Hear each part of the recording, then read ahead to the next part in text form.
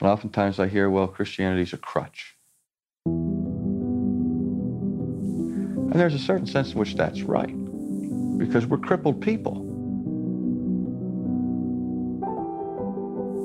There's nothing more foolish than to use a crutch when you don't need a crutch. That's foolishness.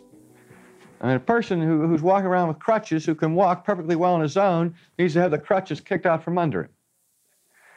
But if you're crippled and you try to walk without a crutch, that's even more devastating. That's even more foolish. And there's a very real sense, a profound sense, an ultimate sense in which all of us are indeed crippled.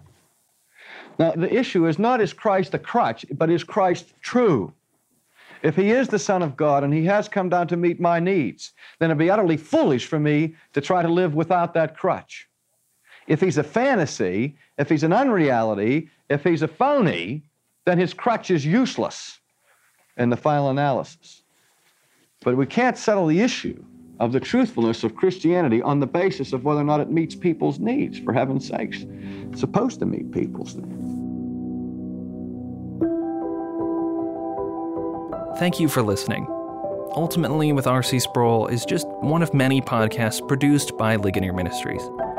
Check the show notes to find others you might enjoy, or search for Ligonier Ministries in your favorite podcast app.